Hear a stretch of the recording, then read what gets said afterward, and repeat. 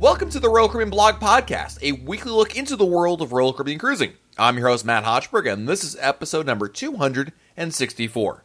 Inevitably, I get a lot of folks who are interested in taking a Royal Caribbean cruise after trying another cruise line and want to know how it compares. Likewise, some that have cruised on Royal Caribbean are curious how the competition stacks up to their cruise experience. This week, I wanted to tackle the comparison of Royal Caribbean versus Norwegian Cruise Line and share some experiences with folks who have done both. It's an in-depth look at the cruise experience on both lines and what each does well. Here we go. A topic I've been asked about to record podcasts for a long time has been a comparison between Royal Caribbean and Norwegian. There's only one problem. I really don't know that much about Norwegian.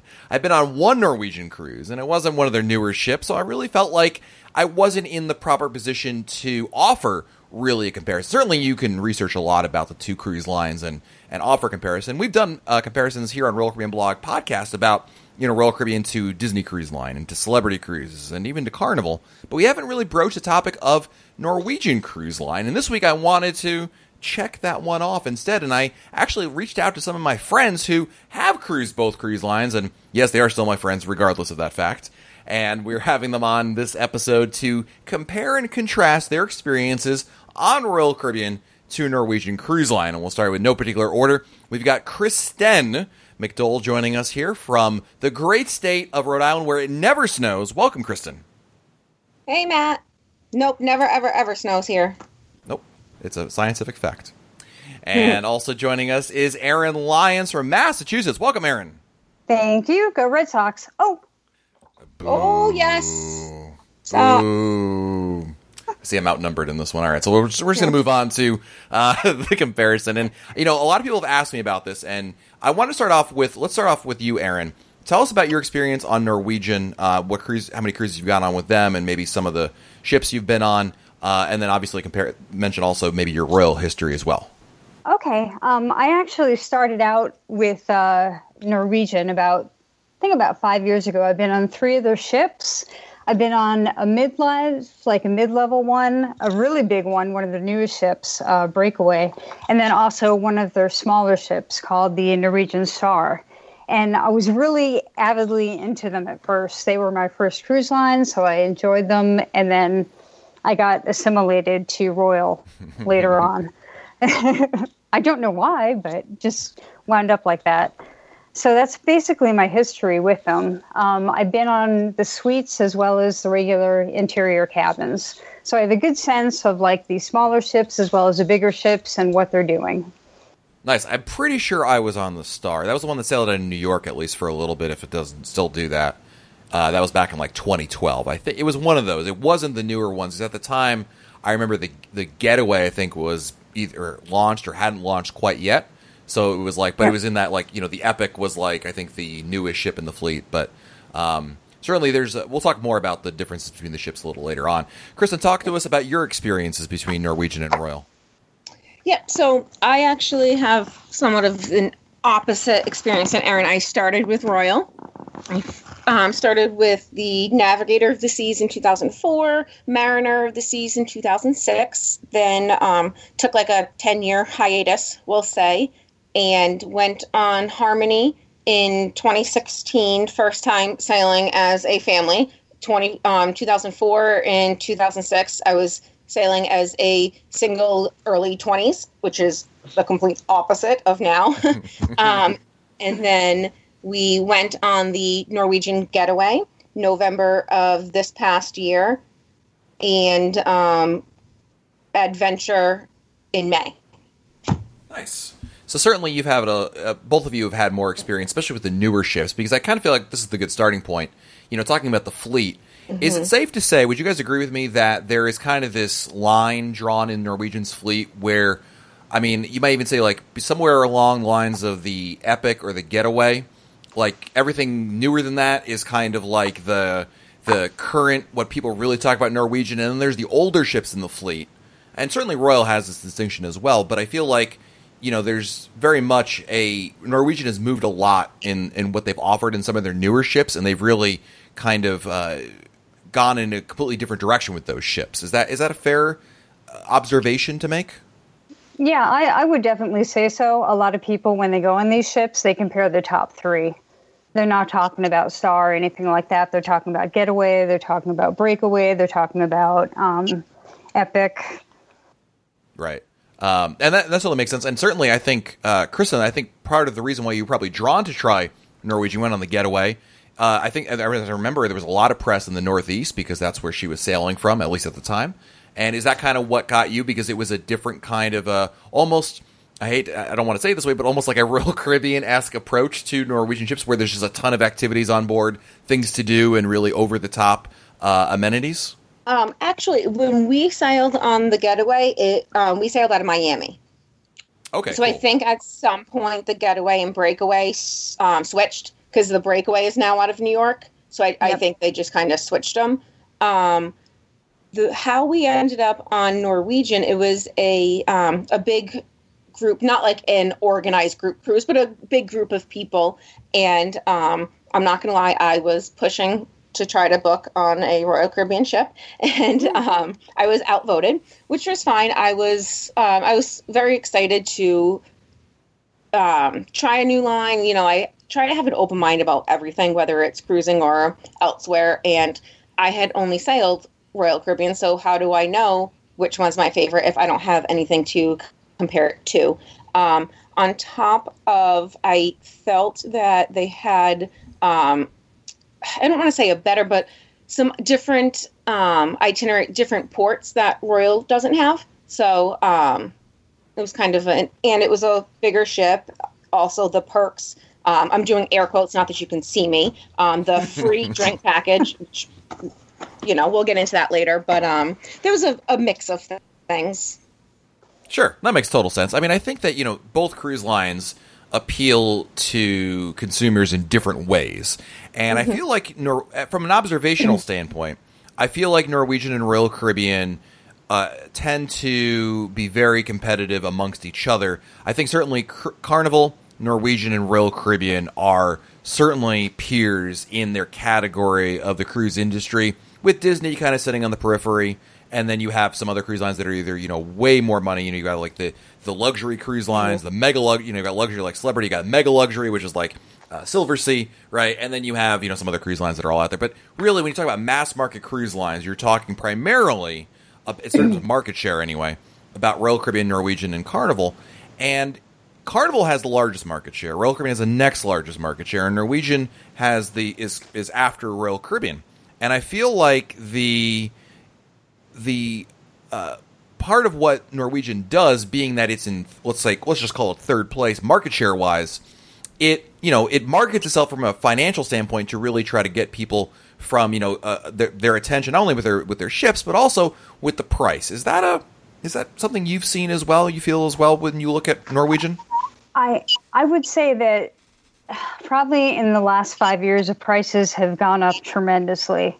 I remember seeing the prices back in 2014, and they weren't as high as they are now. But they're trying to use some other, what I call, gimmicky things in terms of the price. They're always adding like a free drink package or a free spa package or something like that. They have a sale for free, thing going on. So I have a feeling they're doing that a lot to try to compete. And they're coming up with freestyle dining, which they came up with, I think that was like 4 years ago. Yeah, that's actually a really good point. Freestyle. I'm sorry, Matt. No, go ahead. I think you're right about that. I mean, freestyle, I completely forgot about the freestyle dining component, which is and has been a huge home run for Norwegian. If you're unaware, Norwegian has the freestyle dining. They came up with it, I don't forget how many years. I think you're right, Kristen. It was more than 4 or 5 years ago. I remember when Quantum of the Seas first debuted on Royal, and they announced dynamic dining, which everybody was like, "Oh, it's Royal's take on freestyle dining." But freestyle dining is essentially like a how would you explain it? It's like my time dining if you're looking at it from a Royal Caribbean standpoint. It's less any of a restaurant. Formalized, right? Exactly. It's less formalized. It's more of a dine at your own leisure type approach. That's really obviously a very 30,000-foot view of it, but that has been a major thing. That was another drawing point to wanting to try them. So what about it, Kristen? Let's talk about that. What about freestyle dining appealed to you, and what did you think of it once you actually tried it? I just wanted to try it just to compare. I loved the traditional dining on Navigator and Mariner back in 04 and 06. And then when we, fast forward 10 years, because I didn't cruise for 10 years, and we went on Harmony.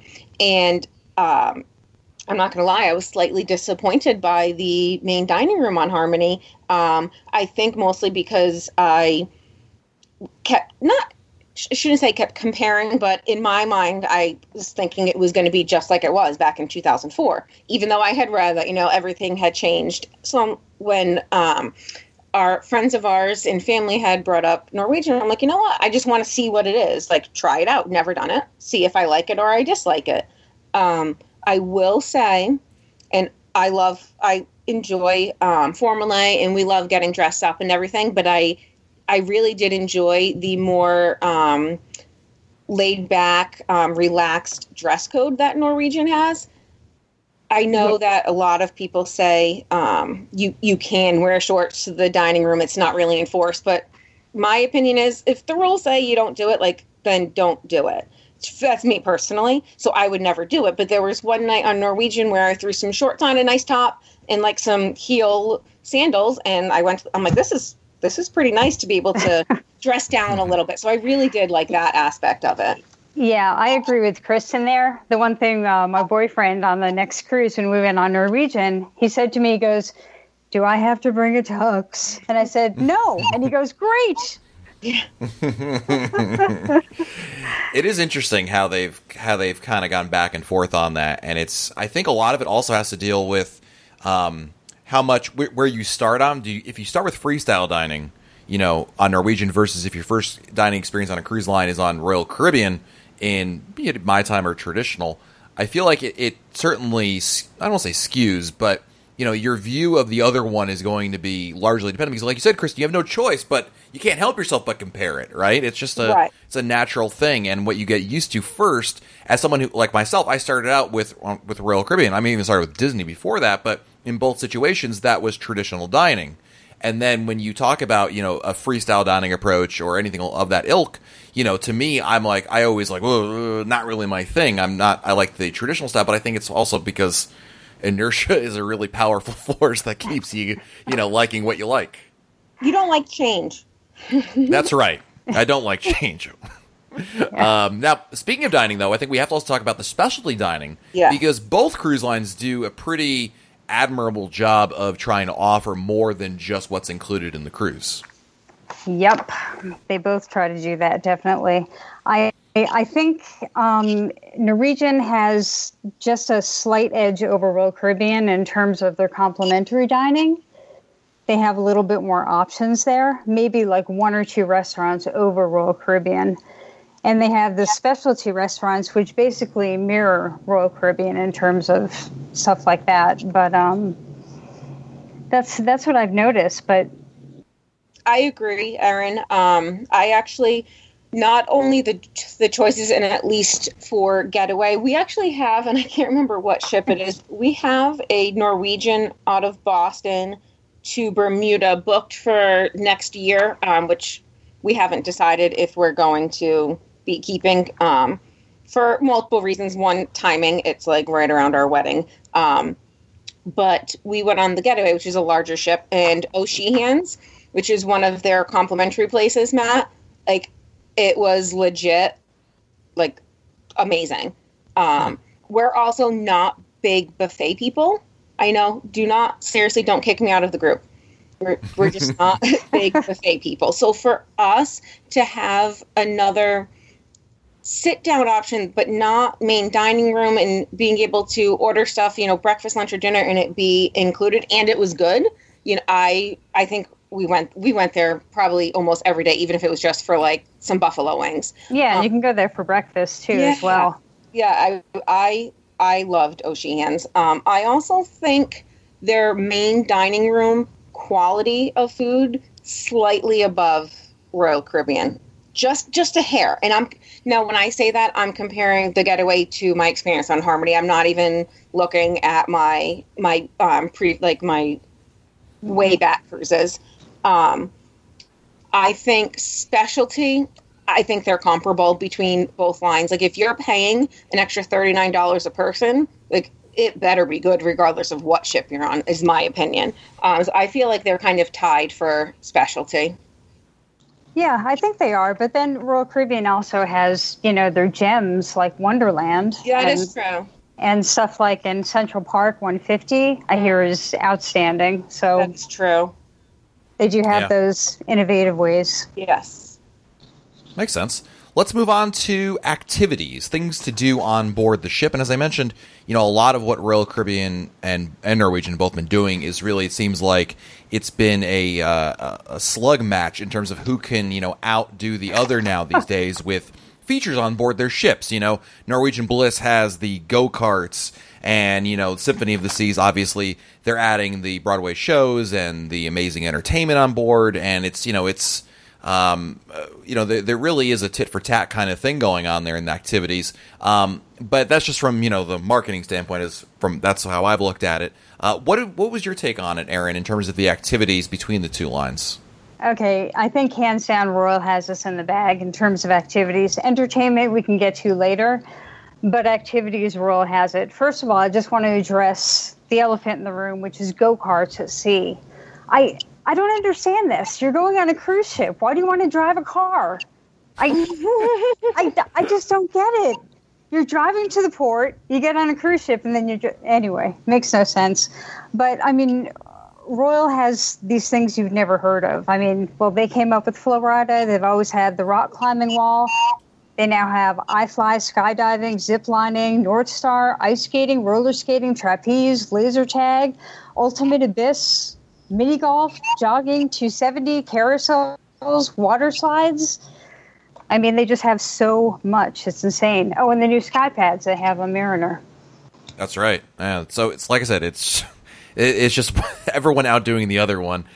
Kristen, what did you think about the activities going on Norwegian after cruising on Royal? Yeah, I agree with Erin. Royal Caribbean definitely has the edge on that one. Obviously, she already listed them all. The only thing I would add, which Norwegian had, which I don't think it makes up for other things, but I really enjoyed the ropes course. I'm actually, and I can't believe I did it because I said I wasn't going to do it, but I did go on the ropes course and did the little plank that goes off the side of the ship, and that was really cool. But when you look at everything like as a package deal, the ropes course doesn't make up for everything else. And like she said, the flow rider, our ship had water slides. I think they were broken a lot of the times. The iFly, and even, I know this isn't really an activity, but not having a promenade, I was lost. But I did enjoy the ropes course. Sure, that makes sense. And you mentioned the water slides, and that's an interesting topic because up until a couple of years ago, Royal Caribbean really had no water slides at all on their cruise ships, and they've been making a lot of inroads with that between new ships and refurbishments. But at the end of the day, if I'm not mistaken, I think all of Norwegian's ships have water slides, right? Whereas still a significant amount of Royal ships do not have any.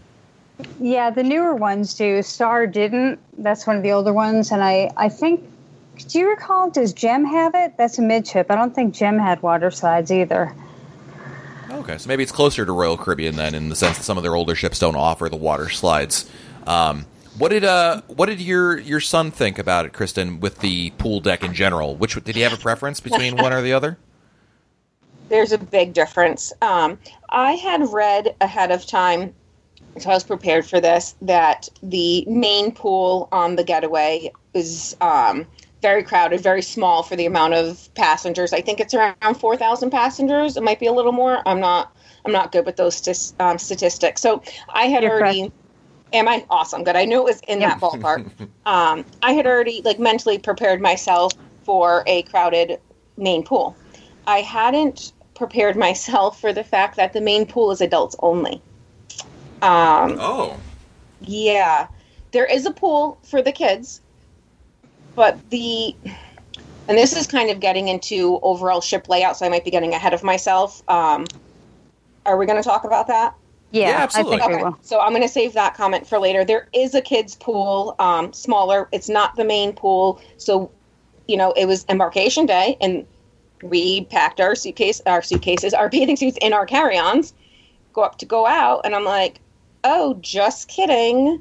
And luckily I did find the kids' pool. There is a very nice looking splash pad. Elijah's going to be 9 in a few months, so it was a little. He was a little too old for it, but looking at it, it looked really comparable to. Is it Splashaway Bay, or what is it called on Royal Caribbean? Yeah, Splashaway Bay. So he wasn't too impressed with the pool deck, but I'm gonna leave the details for when we go over to layout. Okay, let's wrap up or finish up this kind of tangent, if you will, with entertainment, because it kind of leads us in with activities and entertainment. I know that I remember when Royal Caribbean announced, their Broadway shows, and they started offering Broadway shows on their ships, and then Norwegian countered with their own assortment of Broadway shows. But obviously, there's more than just that when you talk about entertainment on the ships. Aaron, what did you think about the entertainment on Norwegian? The one thing that I really liked about entertainment on Norwegian, and this is once again with the bigger ships like Breakaway, Getaway, Bliss, they have comedians every night, and they have a designated space for comedians called like the Headliners, which is a comic place you go to every night. And I kind of really like that, whereas Royal, they have it maybe twice or 3 times on a 7 night, and they're always in like the main theater, whereas they're kind of like smaller venues on NCL. And I kind of like that a little bit more. Yeah, so there is more variety. The Oasis class does have the dedicated nightclub in there. I'm trying to think if it's always a comedian or if there's other acts that they put in there. Sometimes it's rented out. But at least they do have that. Your point is taken about the rest of the fleet, but at least they did add the nightclub for the Oasis class ships to offer that. What did you think of what do you think of like the daytime entertainment activities? Like on Royal Caribbean, it would have been, you've got scavenger hunts, the photo safaris, the napkin folding demonstrations, the trivia. What's your take on kind of the things to do during the day approach? Well, I would say Royal has us in the bag in terms of trivia, because they have the best trivia, especially in the schooner bar. And you get to the bigger ships, and we're talking 80s trivia, Star Wars trivia, 90s trivia. I mean, really specific, whereas I've noticed on NCL they have regular trivia. What do you think, Kristen, about the entertainment and activities on Norwegian versus Royal?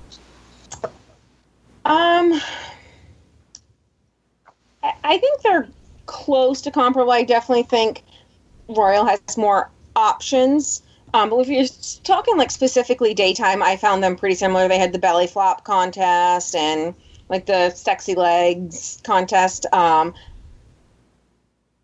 to think, I totally just lost my train of thought. This is entertainment. I guess this is in the entertainment category. They also have the ice bar, which I thought was really cool. However, the ice bar was cool. The ice bar itself was really well, cool. It was cold. I didn't catch that right away.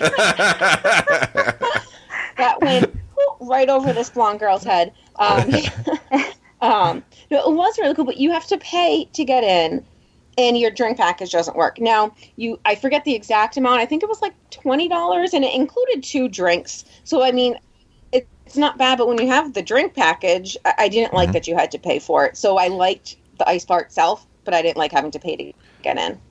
Go ahead, sorry.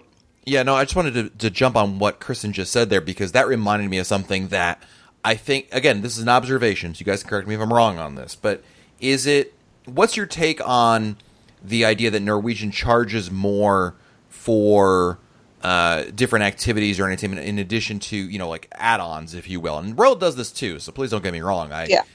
All cruise lines do this, where, not everything's included in your cruise fare. Just not, right? I mean, there's, no matter which cruise line you go on, you've got a variety of different activities or options that you can elect to purchase and spend money on, whether it's bingo on Royal Caribbean, there's bingo, there's the escape room games on some ships that have an extra cost to them. These are things that you elect to do it. If you want to do it, you do it. If not, it's not a big deal.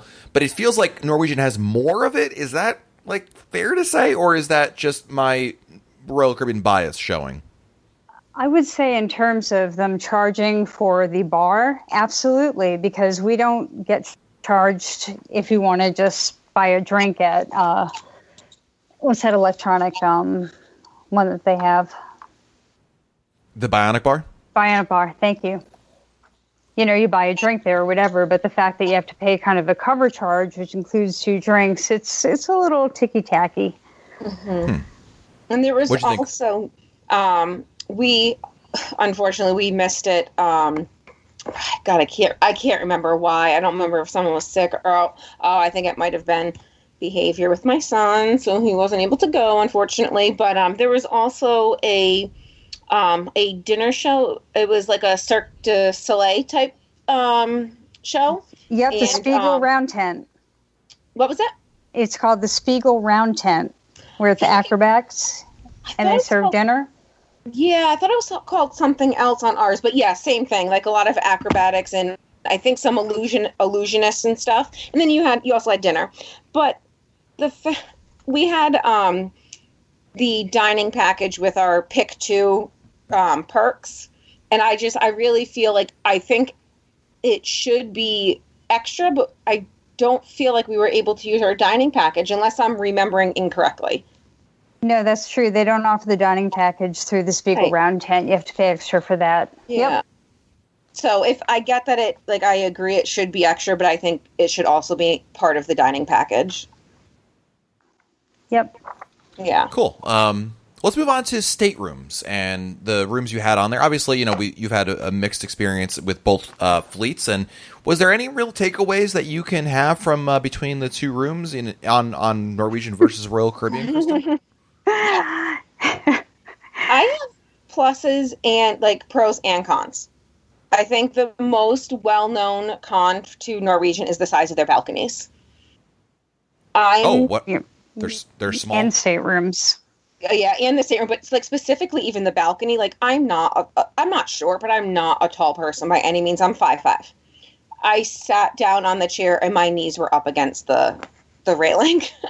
The balconies are at least, and I also have read that does vary greatly between their ships. So, but specifically on the Getaway, they were tiny. So we had, I think, 8 rooms booked in all, but we had 2 connecting rooms booked.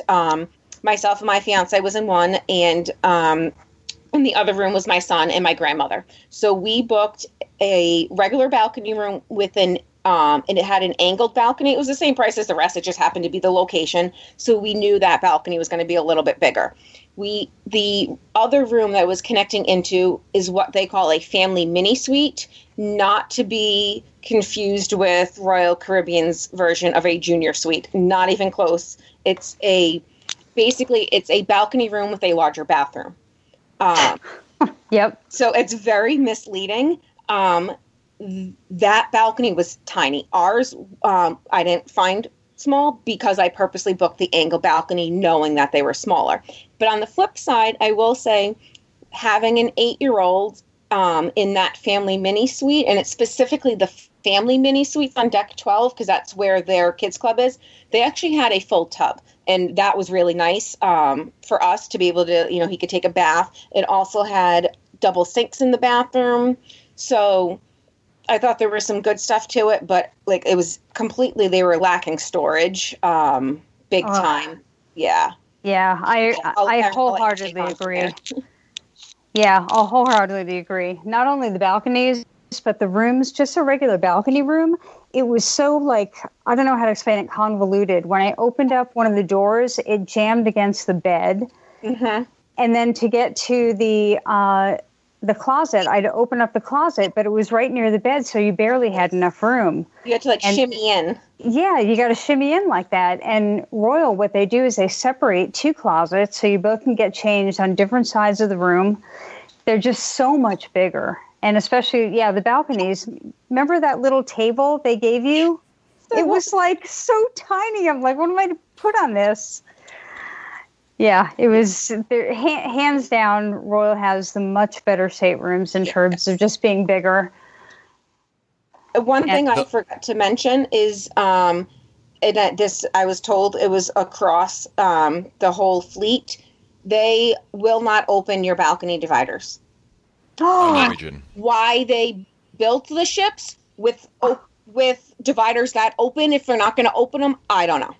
How can you have a group cruise without open balcony dividers? That was the whole reason. I shouldn't say that was the whole reason, but that was part of the reason we booked connecting rooms instead of all going into one Haven room. Travis. I'm glad you brought up the Haven, because that seems to be like the, I think if there's certain tenets that Norwegian really stands on, that people really hang their hat on why they like Norwegian. We mentioned freestyle dining, and the Haven is supposed to be, the bee's knees in terms of suite experiences, because Royal really doesn't have anything like this. They're experimenting, it sounds like, with something similar, maybe on Spectrum of the Seas. That's going to Asia, so it's a different market entirely, and remains to be seen if we'll see it in the rest of the fleet. But for those who aren't aware, the Haven is essentially not only a special, a class of suites they offer on some of their ships, but it's essentially a completely separate area of the ship just for suite guests. And if you happen to stay in this kind of category rooms, the Haven I'm talking about, I mean, a lot of people just rave about the options, because it's kind of like, a ship within a ship, in that it feels like a little more personal. And Kristen, you mentioned the Haven there, so you have experience with that kind of category as well?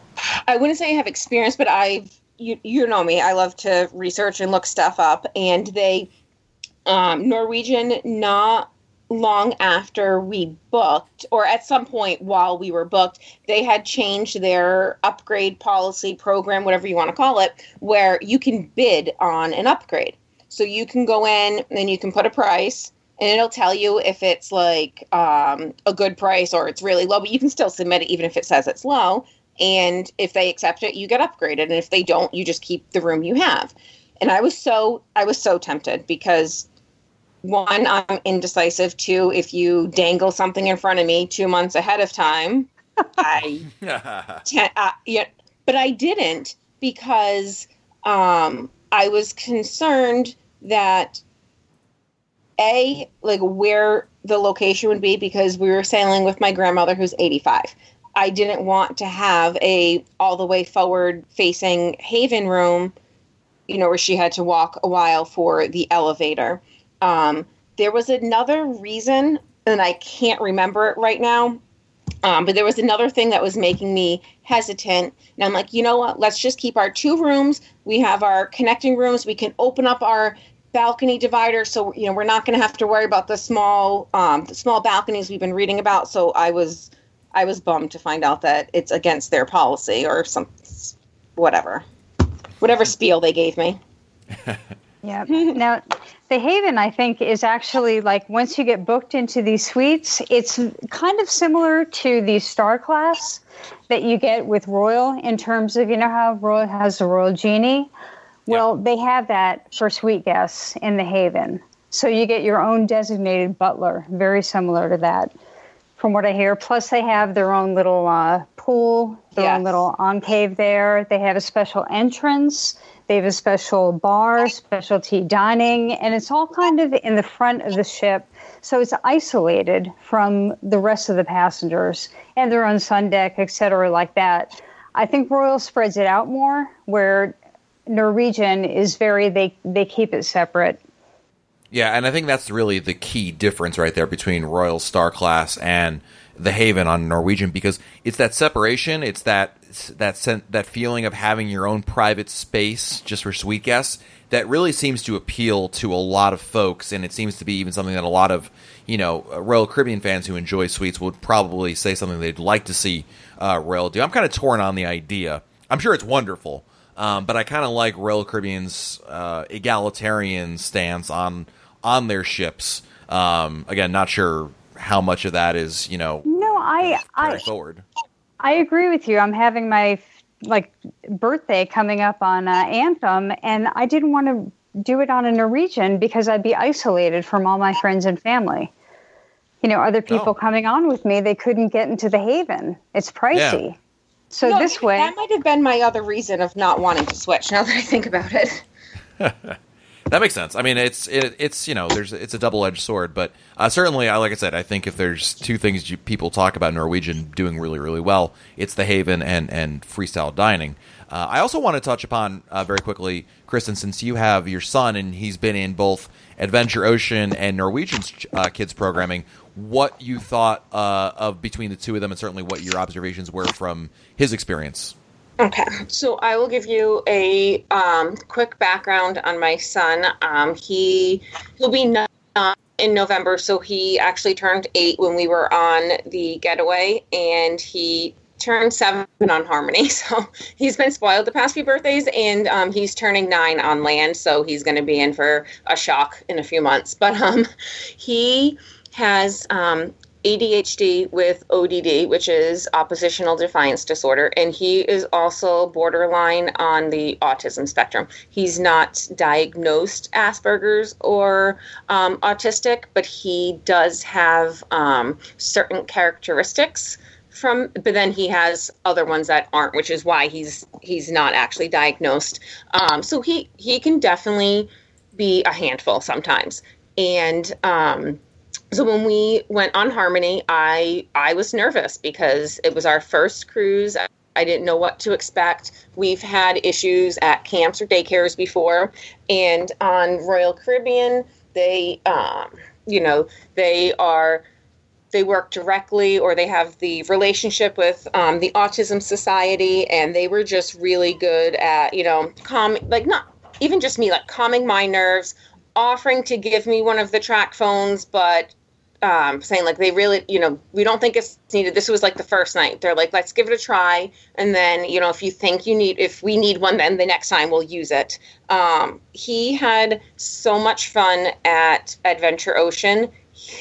I actually bribed him with $5 to have him get off in St. Martin with us because he wanted to go to the kids club. We do that. We do that all the time too with our kids. They never want to leave the place. Like, no, don't you want to go to the beach? No, right? And little did he know that $5 came out of his own spending money, but that's okay. Reverse psychology. But, he had a blast. Like the last sea day, we were getting ready to go to the pool. He's like, I want to go to the kids club. I said, okay, you want to go to the pool? Well, I'll go to the pool tomorrow. I'm like, we're getting off tomorrow. So I'm like, you need to make a choice. And he chose the kids club, not the pool, which was surprising and pretty awesome because that's when I went and got my big pineapple drink, and I sat down next to the pool and didn't have to, have constant eyes. Norwegian, they were good.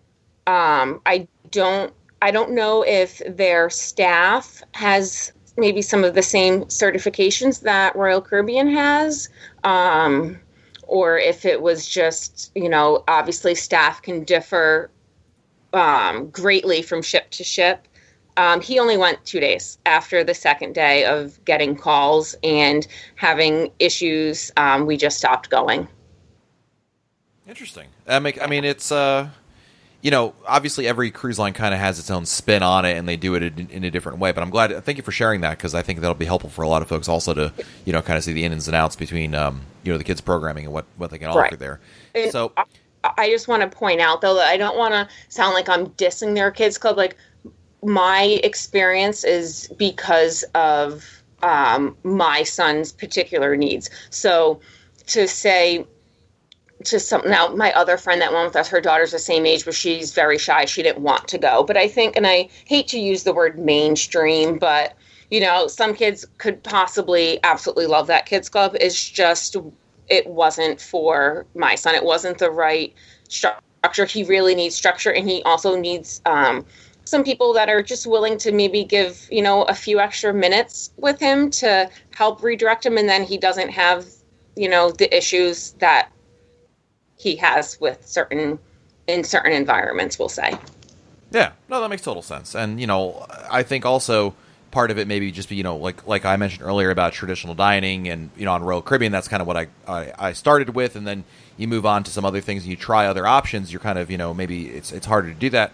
I think also maybe part of that is, you get, maybe your son got used to also what Royal Caribbean has to offer, and there's a bit of that component when you kind of compare and contrast, and you see that they do things differently. And if your kid is anything like my kids, they never like any change. Like they want it exactly the same all the time, and be able to anticipate everything that's going to happen. That is true. That is true. And we were on Harmony. It was the first full week Caribbean sailing. Not that really makes a difference, but like the kids club, I took a peek at the kids club when we were just on Adventure a few months ago because we didn't bring him with us. And I mean, Harmony's Adventure Ocean is just, it's huge. It's like an entire school, Yeah. So I think that could have also potentially been a factor. Cool. So in wrapping this up here, I want to talk about, I think, what really, I'm going to go to each one of you. What do you like most about Norwegian?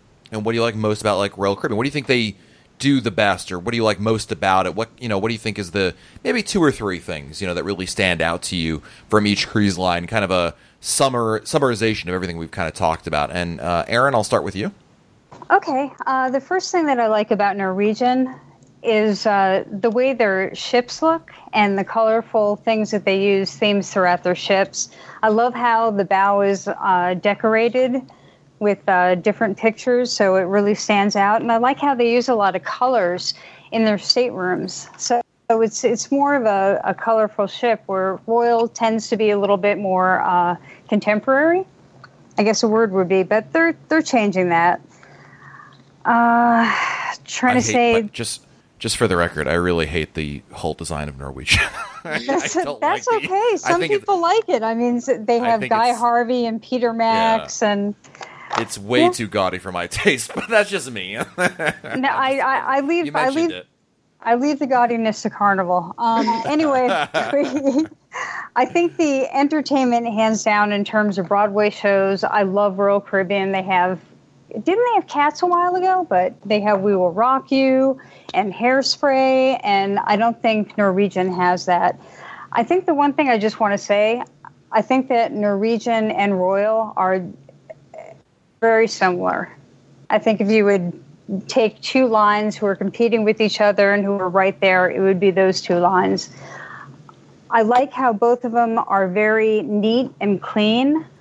The one thing I will say out is Royal has a much better layout. I was highly disappointed with Norwegian, the way the layout is, especially the pool that Kristen was talking about. You can't get anywhere. It's so small, and there are actual smokestacks in your way to go to the other parts of the ship on the pool deck. It's ridiculous. And the fact that Royal has all those indoor pools and Norwegian just doesn't have that. Also, Norwegian's more expensive in terms of certain things. Royal has 18% gratuity in terms of spa and drink packages. Norwegian has 20% markup. And also you get better with Crown and Anchor points. It's pretty comparable between the two, but with Norwegian, you don't get double points for mini suites that you do with Royal. So there's little things like that. And I don't like their current thing, 2 at sea or 3 at sea. They try to get you into this price range, and you can never figure out what the true price of a cruise is. But that's my take. But overall, I think the restaurants are very comparable. I think the suites, they do really well. I think Norwegian has the spas down a little bit better. They have really, really nice spas. And then I think that's about it. I can't talk about the kids club because my kid's 18. Yeah. No worries. Kristen, what are your things that you like the most about Norwegian and Royal? Overall, fairly similar to Erin, although I actually like Royal's decor better. I was actually surprised when she said she likes Norwegian. I was chuckling. And when you had made the comment about the hull art, I thought it was cool and different. I could take it or leave it. I just think there's something about a royal ship that just looks so pretty. I don't know. And this comment has nothing to do with. I just meant the paint, not the actual. No, I know. But even just the inside, I don't know. I preferred Royal Caribbean, but it's kind of funny because the one we won't name next week that I'm going on is their newest ship, and someone shared a picture, and they're like, "Oh, isn't she so pretty?" And I was like, "Ew." Like that. No, Royal's pretty. So sorry, a little digress, but it was just, there's just something about Royal Caribbean. And like she was saying with the layout, I never felt, all week I felt that there was just something missing and I couldn't put my finger on it. I was, I don't know if you would say warned, but I was told ahead of time about the underwhelming feeling when you walk on board. So like when you walk on board Royal Caribbean, anything that has a promenade, so I guess Voyager and above, you walk onto the promenade and you have that giddy feeling like, yay, I'm on a cruise. Yes. The Getaway, we walked into a stairwell. So it was just, but I knew that. So it's not like, I'm not saying I was upset by that. It was just kind of a different feeling. Like she was saying about the pool layout and the smokestacks, but I need to talk about this kids' pool real quick that I mentioned earlier. It is low. First of all, it's small, and it has this weird divider. So it has like 2/3 and 1/3, but then they can swim on the side. But it wasn't any separate depth or anything, so I have no idea what it was there for, except for the kids to jump off of and potentially hurt themselves. So I don't know what the purpose of that was for. But my biggest issue was I'm a parent that actually watches their child while they're in the pool. I know that not all parents do that. The kids' pool was sandwiched in between where the two slides end and like come out. So there's nowhere for the parents to sit. Yep. It's awkward and weird. And it was also freezing because it was always in the shade because of where it was. And I was constantly telling Elijah, don't jump off this, because it was just a really, really weird layout. Like I said, I missed the promenade. It was just, I felt that I couldn't find, like, I don't want to say the center of the ship or the hub, but the centrum just was, or the atrium wasn't doing it for me. Also, the casino is open to the atrium, so there's just smoke everywhere. Like we were walking to dinner on formal night with my son, and we had to walk through a cloud of smoke. There, you couldn't avoid it. I didn't like that. Let me see. I'm going over my notes because I know I'll leave something out. I preferred their dining, though, I will say, slightly above Royal Caribbean, simply for the, like, Sheehan's killed it, but, like, for their overall complimentary options and the more relaxed dress code. What else? Oh, one thing I forgot to mention earlier, too, is they recently opened a new private island in Belize called Harvest Caye, which is one of the main reasons we booked that sailing opposed to a few others for that week. It was gorgeous. Don't get me wrong. We booked a cabana. The island's amazing. Your drink package doesn't work. You buy a drink package, you're at their private island, you're buying drinks that day. Wow. And food. Wow, it's yeah. Luckily I knew about that ahead of time because, like I said, I do research. I'm looking at, different posts or following different groups, but I overheard a lot of people on the ship that didn't do that research, and they were not happy because most people, you hear private island, you assume that you use your drink package. So research, don't go into things just assuming. With Norwegian, even though I haven't stayed in a suite on either, I want to, and I'm booked in something similar next week. But the Haven area, I don't like how it's fully secluded, but I really think Royal should have more than just some reserved lounge chairs at the pool. I think if they added a suites pool, I would be much more inclined to spend that money. Because to me, and everyone's needs and wants are different. So there's other people that don't care about a pool. But for me personally, if I was to spend that money, I would want a pool that we could easily use and not have to fight for chairs and not have to be swimming with 1,000 other people or whatever. I think that's one thing that they can improve the star class on. Don't know where they would put it, so I don't know. I'm not an engineer, but I think so when they talk about the what's the name of it? Their new one for the Asian market that they're kind of going that route. Right. Me personally, I would book it to check it out. There you go. All right, good. Well, ladies, I really appreciate you sharing all this. There's a lot of good stuff here, comparing, contrasting both lines. And I think, Aaron, I'll just summarize it with something you said earlier, which is that, I mean, at the end of the day, a lot of these mass market cruise lines are very similar. They're more similar than they are different.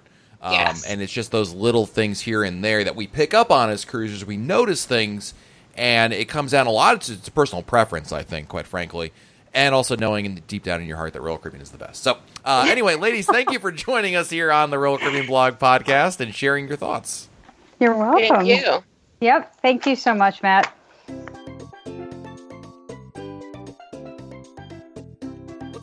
Royal Caribbean questions, you can always send me your emails by sending them to matt@royalcaribbeanblog.com, matt@royalcaribbeanblog.com. Our first email is from Brian Carty, who writes, Matt, listening to episode 256, I prefer a cruise fare discount over onboard credit if it is the cruise line offering the onboard credit, for the simple reason that if you get a discounted fare, you also save money because you don't get taxed on the amount of money that you're saving. To receive onboard credit from the cruise line, you're paying that amount to the cruise line and being taxed on it before you can use it. So, for example, a $100 onboard credit is really only worth $95 if the tax rate is at 5%. There you go, Brian. Math at work over there. I think that makes a lot of sense. I think that I would generally agree that I think these days I like the cruise fare better. I used to be really big on the onboard credit. It is nice having a lot. You know, I've had cruises where I've had hundreds of dollars of onboard credit, and you really do feel like Mr. Monopoly Man when you're kind of going in there. It's like, yeah, sure, get whatever you want, kids. But at the same time, having a cheaper cruise fare, just nobody ever complains about that either. So, got to go with that. We have another email. It is from Ron Ladowski, who writes, Hi, Matt. Just listened to episode 256 and the accompanying listener emails, and I have one long comment and one question. One of the listener emails brought up the age-old question, are travel agents really necessary? To further explain where I'm coming from, when I worked full-time before I became happily retired, I traveled a lot for work. I would make my own airline and hotel reservations on a weekly basis. I certainly did not need a travel agent to do what I've been doing for the last 30 years. Then came last year's Harmony of the Seas group cruise, and I decided to give MEI Travel, shameless plug, a try. I quickly and happily found that I had made the right decision. Cruise traveling could now not be easier. To further solidify my belief that travel agents are a must, I have an upcoming cruise on Allure of the Seas. It's a 7-night Western Caribbean cruise leaving in September in a grand suite.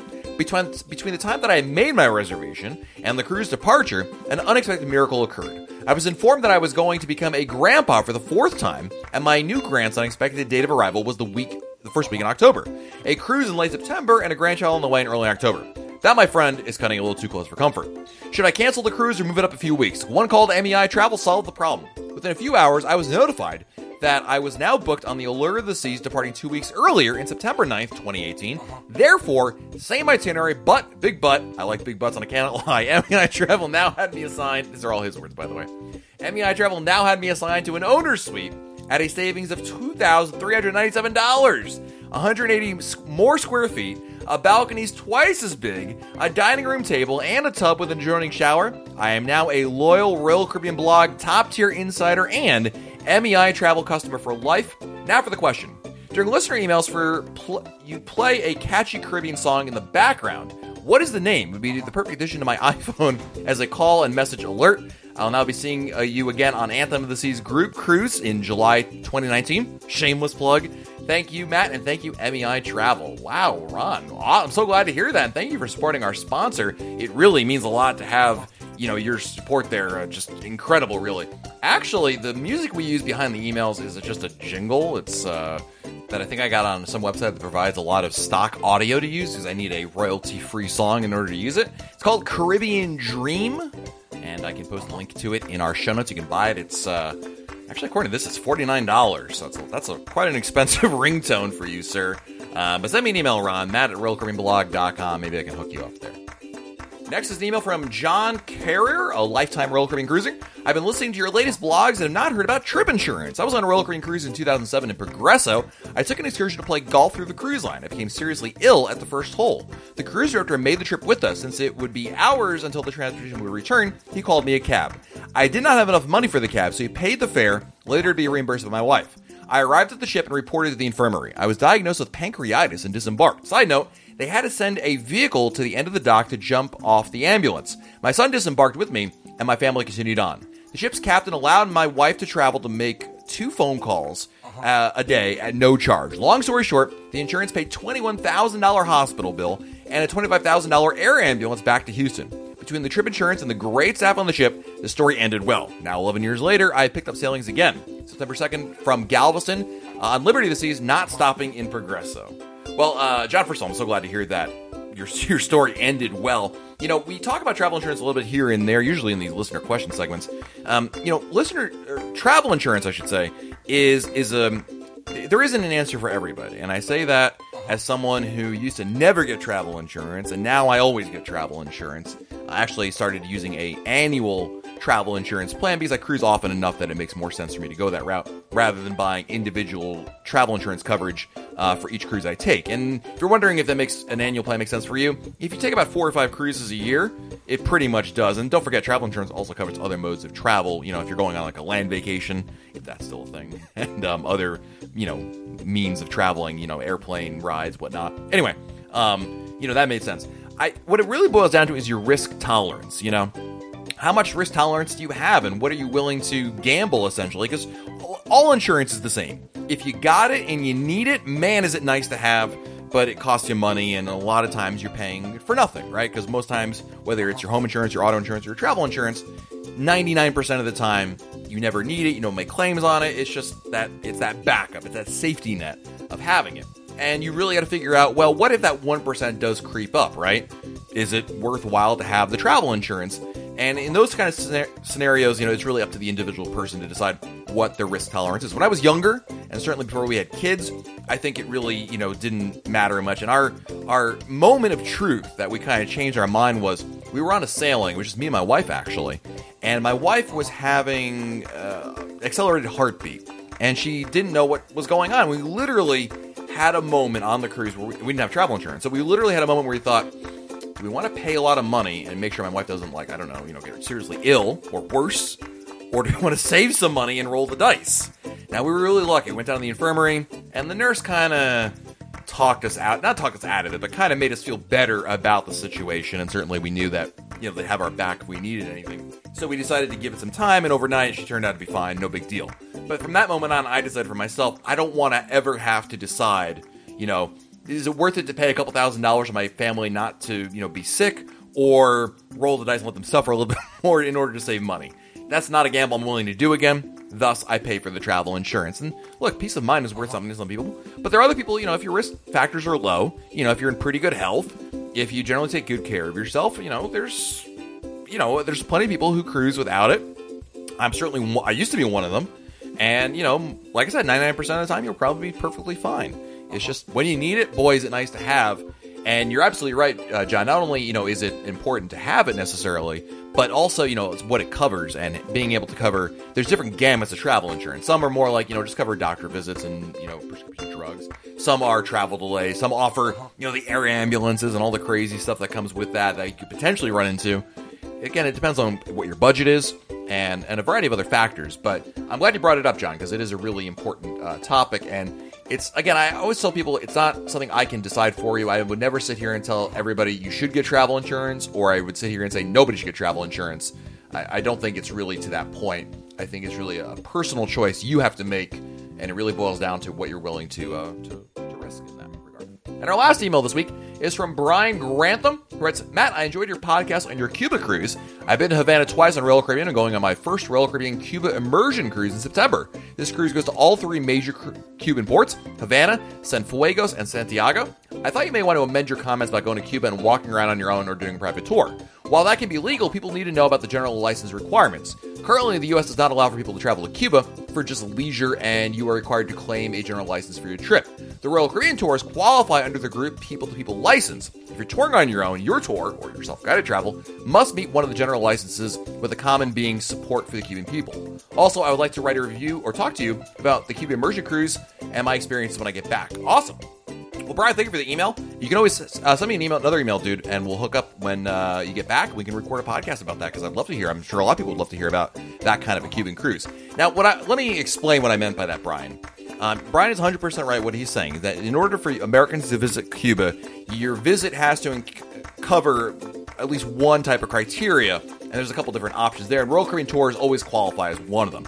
What I was basically saying, Brian, I think if I can remember back to what I was saying in that episode, is that, yes, legally obliged, but A, no one really checks it, B, the qualification of, quote, supporting the Cuban people, end quote, is so vague that there's no way you can, even if someone were to ask you what you're doing, you could say, well, I went there and I had lunch because I wanted to support the Cuban people and give them money, through lunch and, stimulate the local economy. Like, how is that? You can't argue that against that. So my point is, yes, if you want to do a tour, it makes it a whole lot easier because they definitely qualify for that. And certainly through Royal Caribbean, they offer tours that qualify for, this is for the U.S. Customs. I mean, Royal Caribbean doesn't care what you do. Cuba certainly doesn't care what you do. It's just it's U.S. State Department. And it's not like they ask you. I was actually expecting, quite frankly, when I got back from Cuba in U.S., they were going to ask, okay, which of these did you qualify for, sir? And there was none of that. So I kind of feel like it's one of those things. It's like getting a tax audit. You don't necessarily need to defend yourself at the time, but if you have an audit or someone calls, someone from the State Department asks, you have to have a valid reason. So again, you need to be able to do something. But again, in this situation, that the people-to-people license or the support for the Cuban people is so vague. I just don't know how you could possibly do anything in Cuba on your own and that not qualify. Like me taking a cab and giving the guy a tip. I'm supporting the Cuban people. I'm giving the guy a tip. How is that not supporting that? So you're right. I mean, if you want to be from a legal standpoint, Brian's got a point to be made. I'm not going to discount that. I'm just saying this is more of a observation tangent, if you will, that it's so vague that, quite frankly, I don't know that you necessarily need to go into it saying, oh gosh, I need to have a tour through Royal Caribbean where I can't do anything in Cuba in order to satisfy these rules. And it's not really that case. It's a lot more loosey-goosey than I was expecting, quite frankly. So there you go. But again, this is just my take on it. Don't ever use anything I say here for any legal advice, because I'm definitely not of any legal standing. Awesome. Thank you, Brian. Thank you to everybody for the emails this week. Of course, if you want to send me your emails about anything Royal Caribbean related, you can do so by sending an email to Matt, M-A-T-T, at RoyalCaribbeanBlog.com. Matt at RoyalCaribbeanBlog.com. So until next time, I'm Matt Hochberg, and we'll talk again soon.